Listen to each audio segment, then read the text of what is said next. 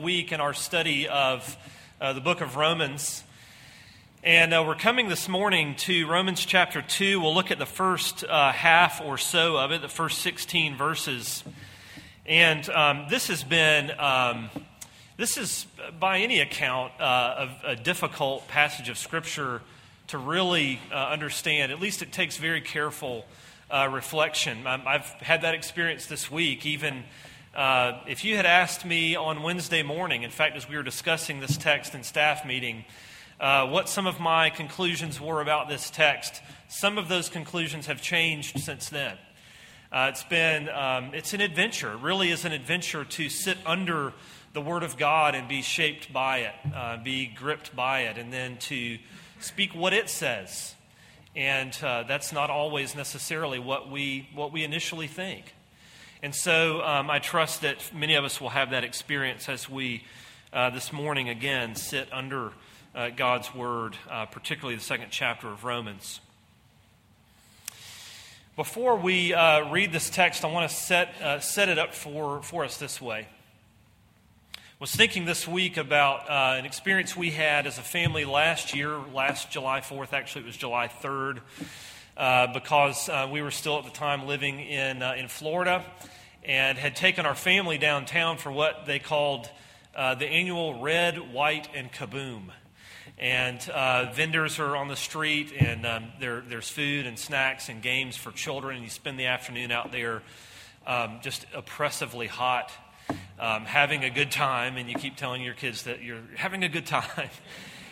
And, of course, the finale of the evening is the fireworks display, which is set off over one of the lakes in downtown Lakeland, and everybody gathers around downtown and watches this fireworks display. And one of the features of that day for us was, as the afternoon wore on towards dinner time, and as dinner time wore on into the evening, and as we still waited for the sun to set, our children, especially the younger children, would repeatedly ask me, when are the fireworks going to start? And I would tell them, well, we have to wait till it's dark. Well, why do we have to wait till it's dark? When's it going to be dark? And there really wasn't an appreciation in their minds as to the connection between fireworks and darkness. And so, as simply as I could think to explain it, I said to one of our younger daughters, well, if the skies aren't totally dark, then we really won't be able to see how bright the colors of the fireworks are. But by waiting until the sun is down and the sky is dark, then when you see the fireworks display against the backdrop of the night sky, that's what makes it look so impressive. And I tell you that story because that's very similar. I think that's a very helpful way to think about what the Apostle Paul is doing in the first 2.5 chapters of Romans. He's begun the letter by talking about the gospel of God, which is not good advice about how to live our lives, but good news that there is, in place of our own unrighteousness, a righteousness from God that is revealed from faith for faith. That is, it's only by faith, not by your striving, as we've just confessed using the catechism. And Paul is going to return to that statement in chapter 3, verse 21. But you see what Paul understands about you and about me and about all of humanity is that we won't be able to hear the good news unless we've heard the bad. That we won't appreciate how bright the glory of the grace of God is in the gospel of Jesus Christ until we see it clearly against the backdrop of the blackness of the sky of our sin and need.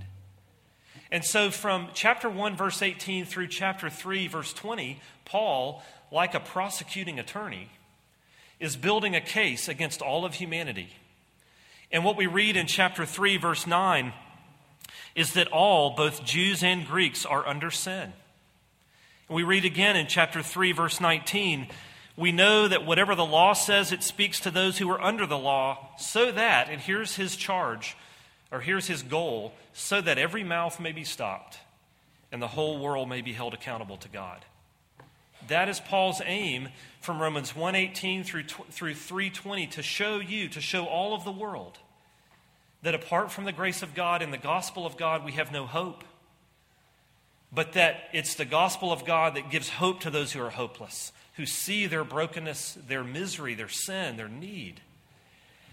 Now, in chapter 1, what we've been seeing as we've looked for several weeks at verses 18 to 32, Paul's been showing how the pagan world, the Gentile world at the time, had completely rejected God and had been plunged into immorality and greed and was under the wrath of God. And this critique, remember that Paul's writing to a church that was made up both of Jew and Gentile. And this critique of the Gentiles in chapter 1 would have been very easy for a Jew at this time to accept. To hear that condemnation of the Gentile world and think, well, of course God would judge the Gentiles. They're immoral, they're pagan, they're the nations, they're excluded, they're not part of God's chosen people. And it would have been easy to hear as if God excluded them just because they're Gentiles, and conversely, they would have thought, of course, we're included because we're Jews. Well, this is exactly how many religious people in our own day would hear a text like Romans 1. They would hear Paul's description of God's wrath coming on those awful pagans out there, those immoral people over there. But many religious people would be totally shocked if they were to be told that God was against them, that God's wrath was coming on them, against the moral, against the religious.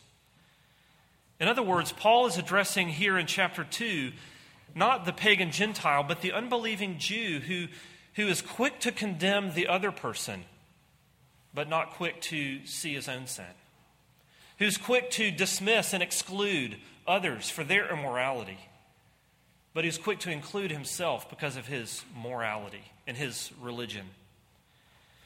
Paul's been saying that everyone by nature runs from God and tries to avoid him. That's what he's been saying in the first chapter.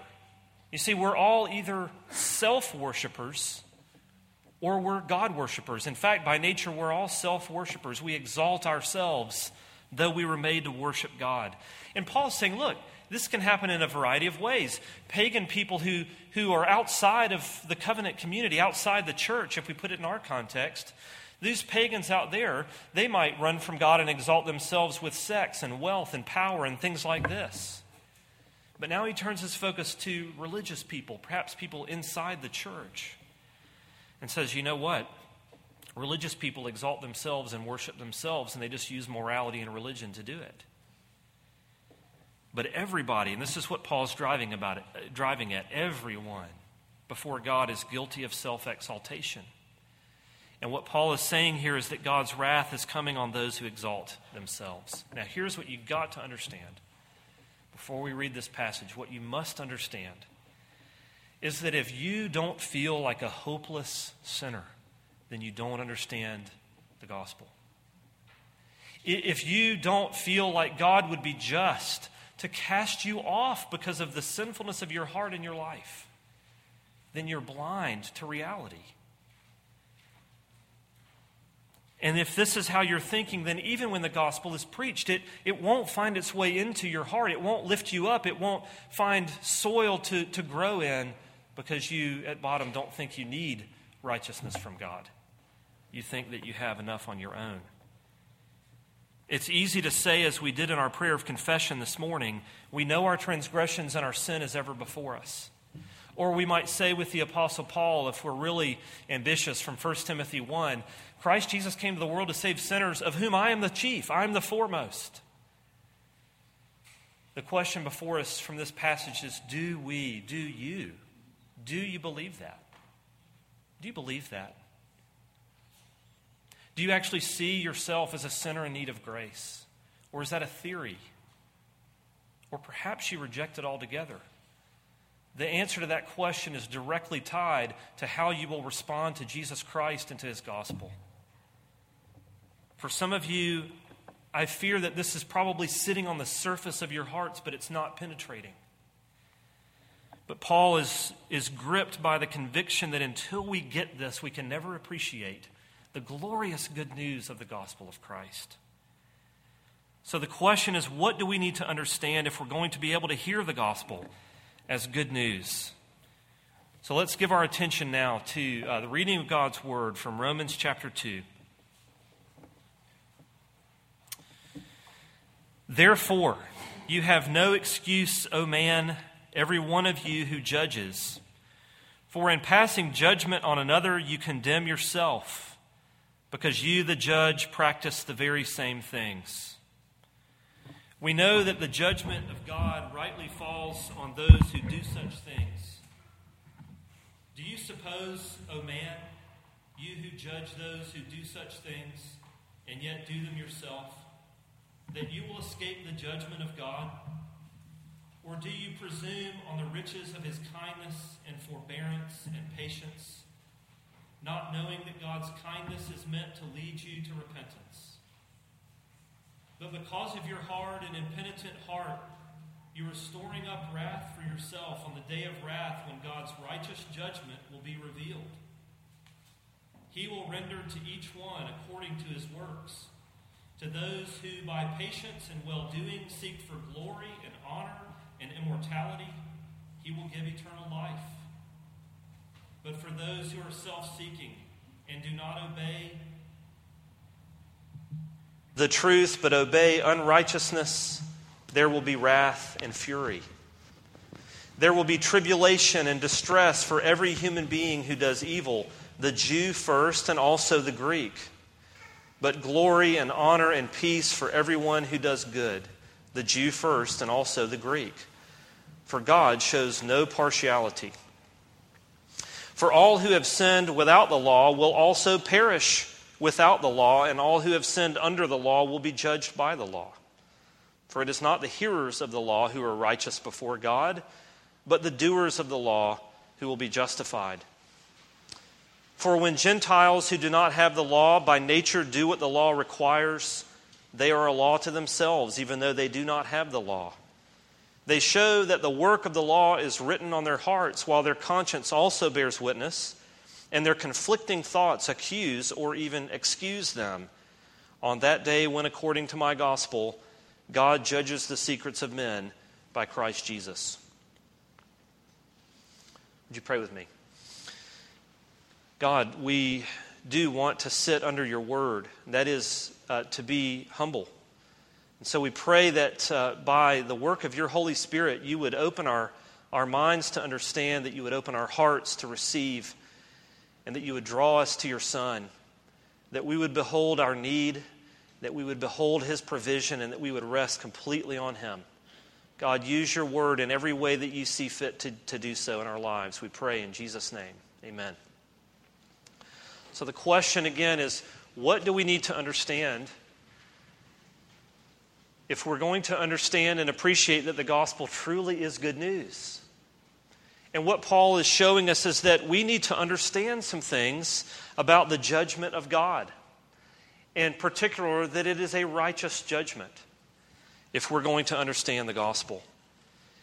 And what he shows us first, and we see this in the first 4 verses of this text, is that on the judgment day which is coming, God will turn the tables on those who self-righteously condemn other people. That's one thing we need to understand according to this text about the judgment of God. God will turn the tables on those who self-righteously judge other people.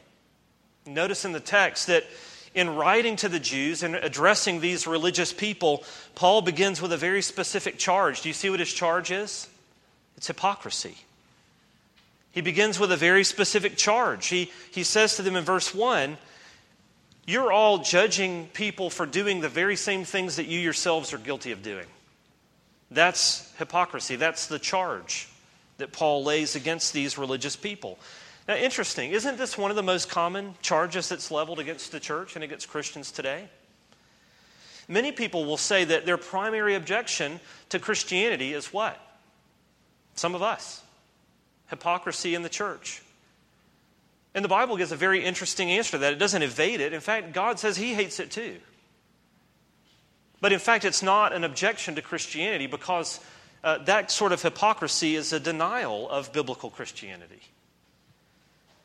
And that's what Paul is getting at here. So notice what he says. He says, some of you religious people have been very quick to condemn the sins of pagans, but you've been very light on yourselves. You've been very quick to spot the sins of others, and you've turned a blind eye to your own sins, and you've let yourselves off the hook. And so Paul lays this charge of hypocrisy against them, passing judgment, condemning others. And then he says there are consequences for that. In verse 2, you see, he says, we know that the judgment of God, rightly or according to truth, falls on those who do such things. How so? What is Paul saying? Well, he's saying very simply this. He's saying that at the end, on the day of judgment, God will judge these people that Paul is addressing. God will judge them according to the standard of their own words. In other words, Paul wants these religious people, these moralizing, self-righteous condemners of others, he wants them to understand that they don't even live up to their own standards. You see that again in verse 1. In passing judgment on another, you condemn yourself because you, the judge, practice the very same things. He's saying, not only do you not live up to God's standards, you don't even live up to your own. And so I'll judge you according to your own standards, and you stand condemned by them. Think of it this way. What if you were, Paul talks about homosexuality in chapter 1. What if you were to, within your own heart, judge or condemn a person for breaking the seventh commandment by engaging in homosexual activity, but fail to see that you've broken the same commandment by lusting after someone in your heart? Or what if you condemn someone for what you perceive to be on their part a very unjust life, and yet you remain blind to your own materialism, your own greed? It's the same problem, isn't it? You've not lived up even to your own standard, and so in the act of condemning the other person, you condemn yourself. What Paul says here is that the standards that are used to judge others will be the standards with which you will be judged. This is how he's speaking to the Jews. That's how he's speaking to religious people, to church people, to moral people. But your own mouth and your own judgments of others will be the thing that condemns you, Paul says. But we need to ask a question. Because certainly we find in the Scriptures that Jesus challenges and calls certain attitudes and behaviors sinful. Paul does the same thing. In fact, in places like Matthew 18 and Galatians 6, the church is called to evaluate and even correct people.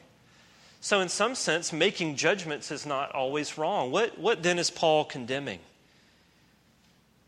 I think it will help us to think of two things. First of all, he seems to be addressing a particular attitude toward other people.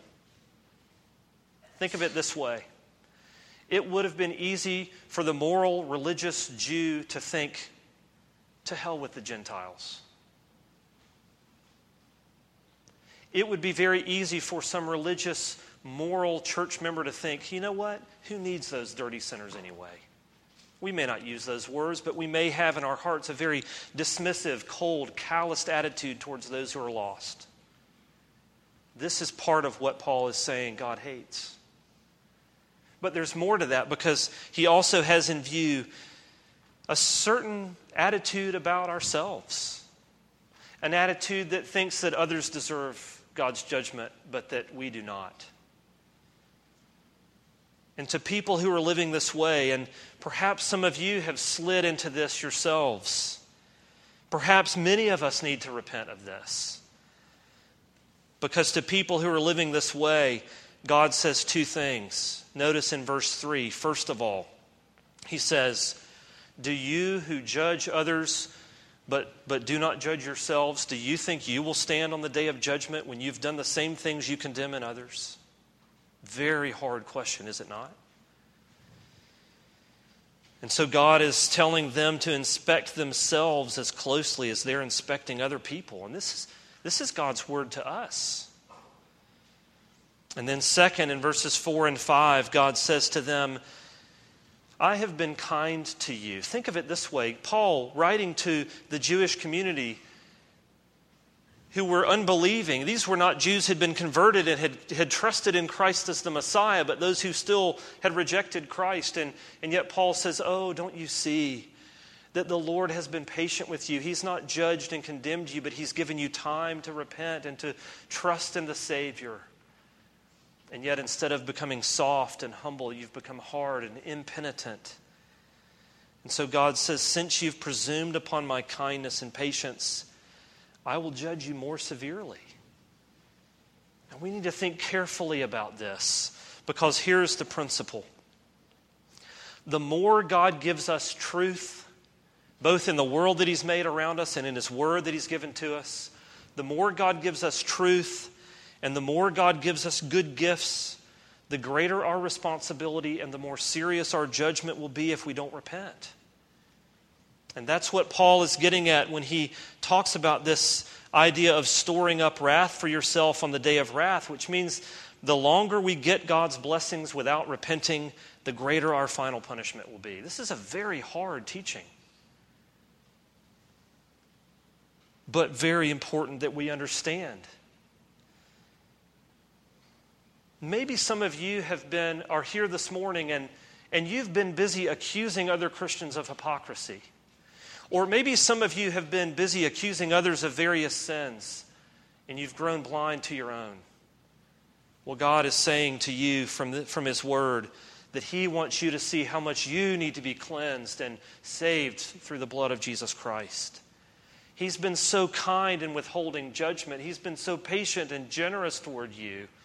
And it's intended, Paul says, to move you toward repentance, not to make you complacent and self-reliant and hard, but to soften you and lead you to repentance. And so, as Paul says in 2 Corinthians 5, I implore you on behalf of Christ, be reconciled to God.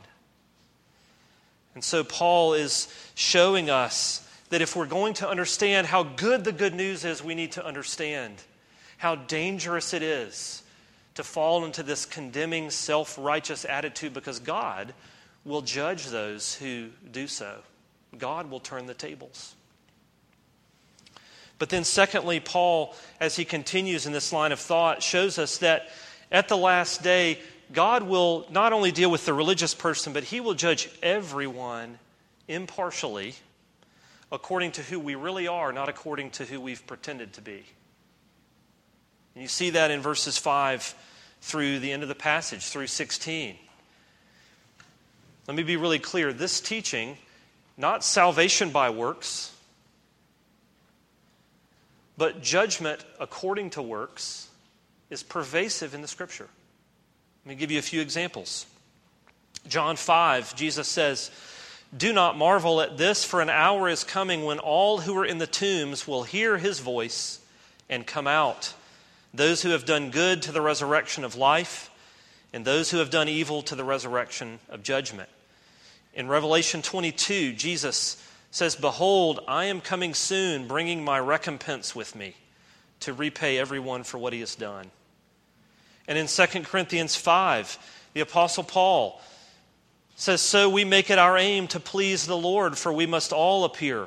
And he's writing to believers. We must all appear before the judgment seat of Christ, so that each one may receive what is due for what he has done in the body, whether good or evil. Now here's the question that everyone has to ask if they're going to take this text of Scripture seriously. Does this contradict what Paul has said about salvation by grace, a salvation that comes apart from works, from this righteousness of God that He gives to us freely? Well, I think we have to give Paul some credit for being intelligent. He's just spoken in chapter 1, and he'll say again in a few verses in chapter 3, that salvation is only found in the righteousness of God that comes by faith. So there's no contradiction here. We just need to listen and think and use our minds to understand what he's saying. And what we see when we do that is that Paul is not talking about works as the basis for salvation, but he's talking about works as evidence on the day of judgment. One illustration that's been offered is this. The apples on a tree prove life, but they're not the source of life. If you see apples growing in a healthy way on a tree, it shows you that the tree is alive. But the apples are there because the tree is rooted in fertile, life-giving soil.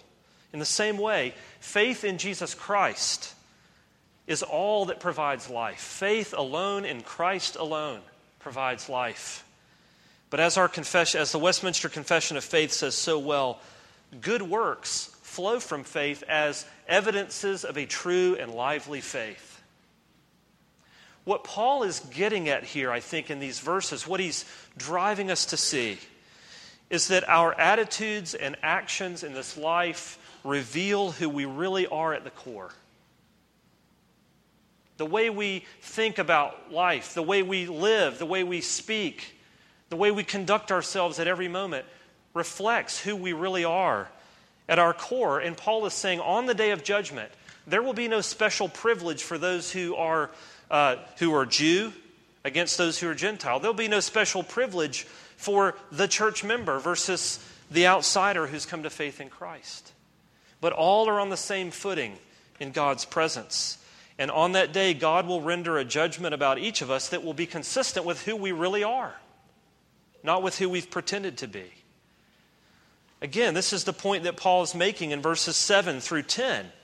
You notice what he says is, to those who by patience and well-doing seek for glory and honor and immortality, God will give them eternal life.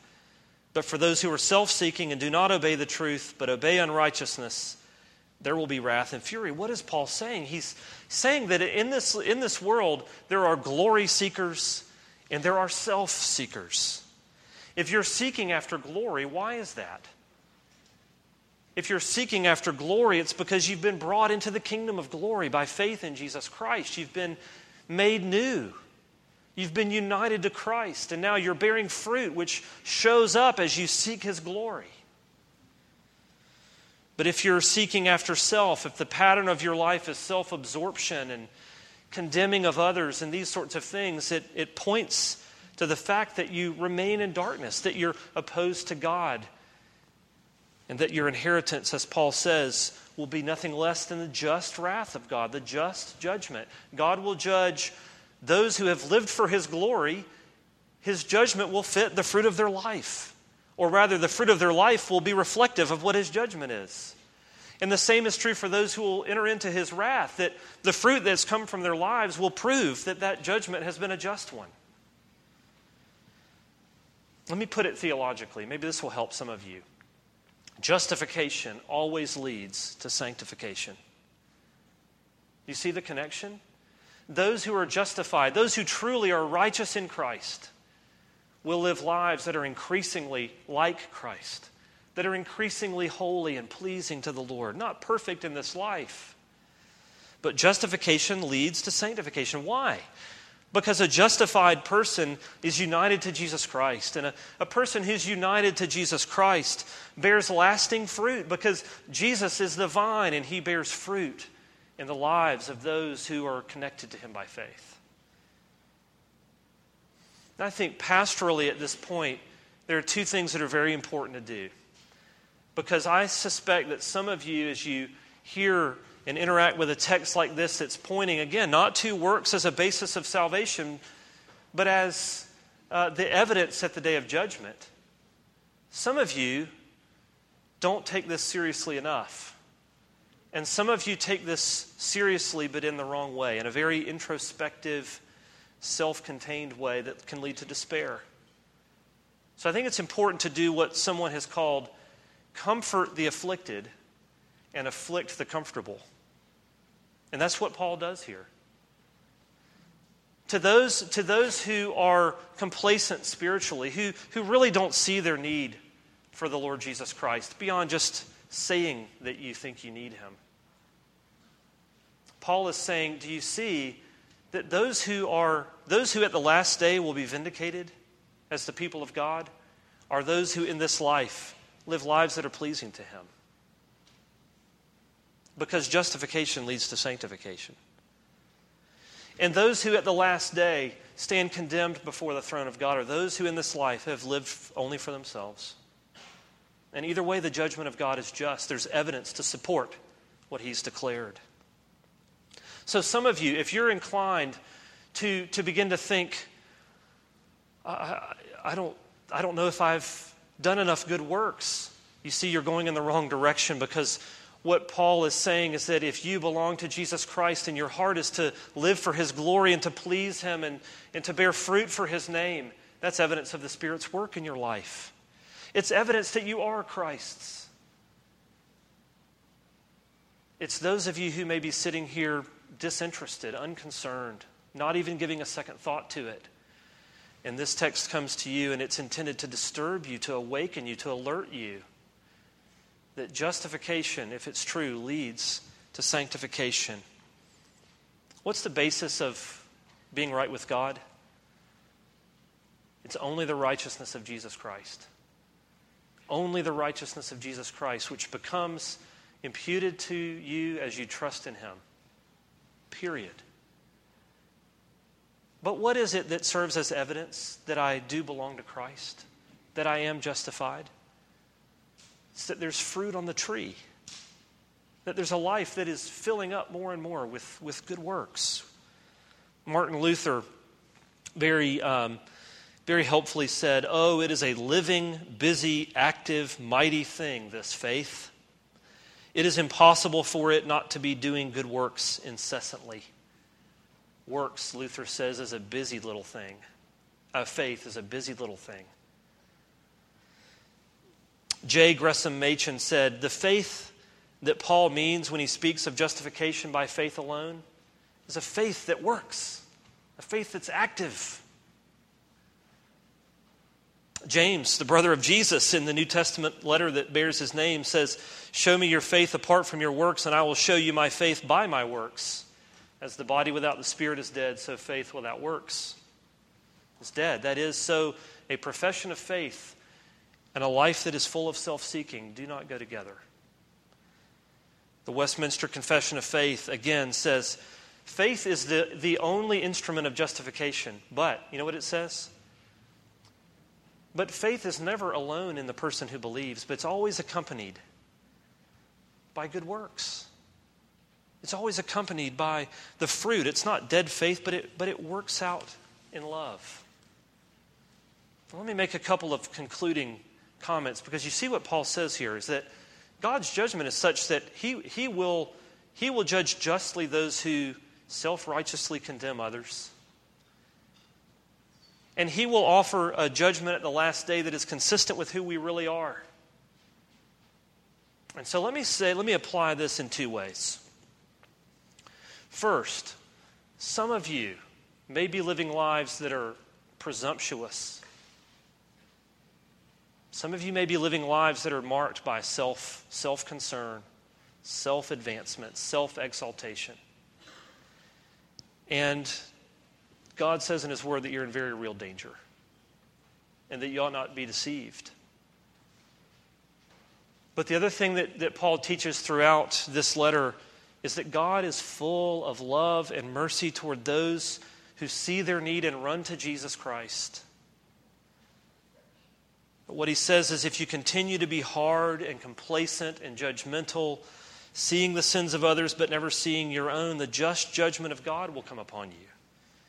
Maybe you don't care about this, which could even be evidence that you're already coming under the judgment of God. And so this text is given to wake you up and to drive you to Christ Jesus, where there is righteousness for sinners. But I also want to speak encouragement and a challenge to you as believers in Jesus Christ this morning. And I want to encourage you by asking you to consider this. If you're a believer in Jesus Christ, know this for sure. On that last day, you will not stand before the judgment seat of Christ wondering what His verdict will be. Do you understand that? No believer in Christ will stand before the judgment seat of Christ wondering, does He love me or does He love me not? Will He accept me or will He reject me? You will not be wondering what His verdict is. Do you know how I know that? Because the resurrection, your bodily resurrection, will precede the judgment. You know what that means? That means that as you, believer, stand in front of Christ the judge, you will already stand as those who have been publicly vindicated. You'll stand in your glorified body. You'll stand as those who have been made like Him, seeing Him as He is. And what verdict will you hear? Righteous. Righteous. The same verdict that you hear now as you believe in His name. So do not think, it would be a terrible misunderstanding to think that this text leads you to some kind of uncertainty about your future. No believer will stand before the judgment seat of Christ wondering what his verdict will be. But we will stand beholding his face and delighting to hear him say, welcome, welcome. And so the challenge of this text to you, to us as God's people, is that in light of that, we need to remember that salvation is not only from sin, but to holiness. God saves us from our sin, but he saves us so that we might live for him. And Paul says this so clearly in Ephesians 2. It's by grace you've been saved through faith, not of yourselves. It's a free gift of God that no one should boast. Why? Because he's prepared good works for you to walk in. He's called you to walk in a new way. And so what this text is calling us to is to remember that new creatures are called to live new lives. Oh, Paul is going to show us in Romans that Jesus Christ is true to his word. He is the one who has said, come to me, and I will never turn away the one who comes to me in faith. We need to be sure that we're seeing the reality of our need, that we might see the brightness of the glory of the gospel of Jesus Christ, who gives righteousness by faith to the unrighteous. Thanks be to God. Let's pray. Our God, we thank you for your word, which takes us down and humbles us. And perhaps this is a very hard lesson for many of us, if not all of us. In fact, at some point, it's a hard lesson for every one of us, because you have to humble us before you lift us up. And so we find ourselves in this text sobered with the understanding that we all are on level ground before you, the just judge, and that there's no hope save in Christ. God, I pray that not one of us here would be presumptuous or cold or indifferent, that not one of us here would be self-reliant or self-exalting, but that you would bring every one of us here, every one, to the place where we can look up and see in his glory the Lord Jesus Christ who saves sinners. And may we delight in him. May we rejoice in him and boast in him. God, may we not be those who are self-righteous, but may we be those who boast in his righteousness.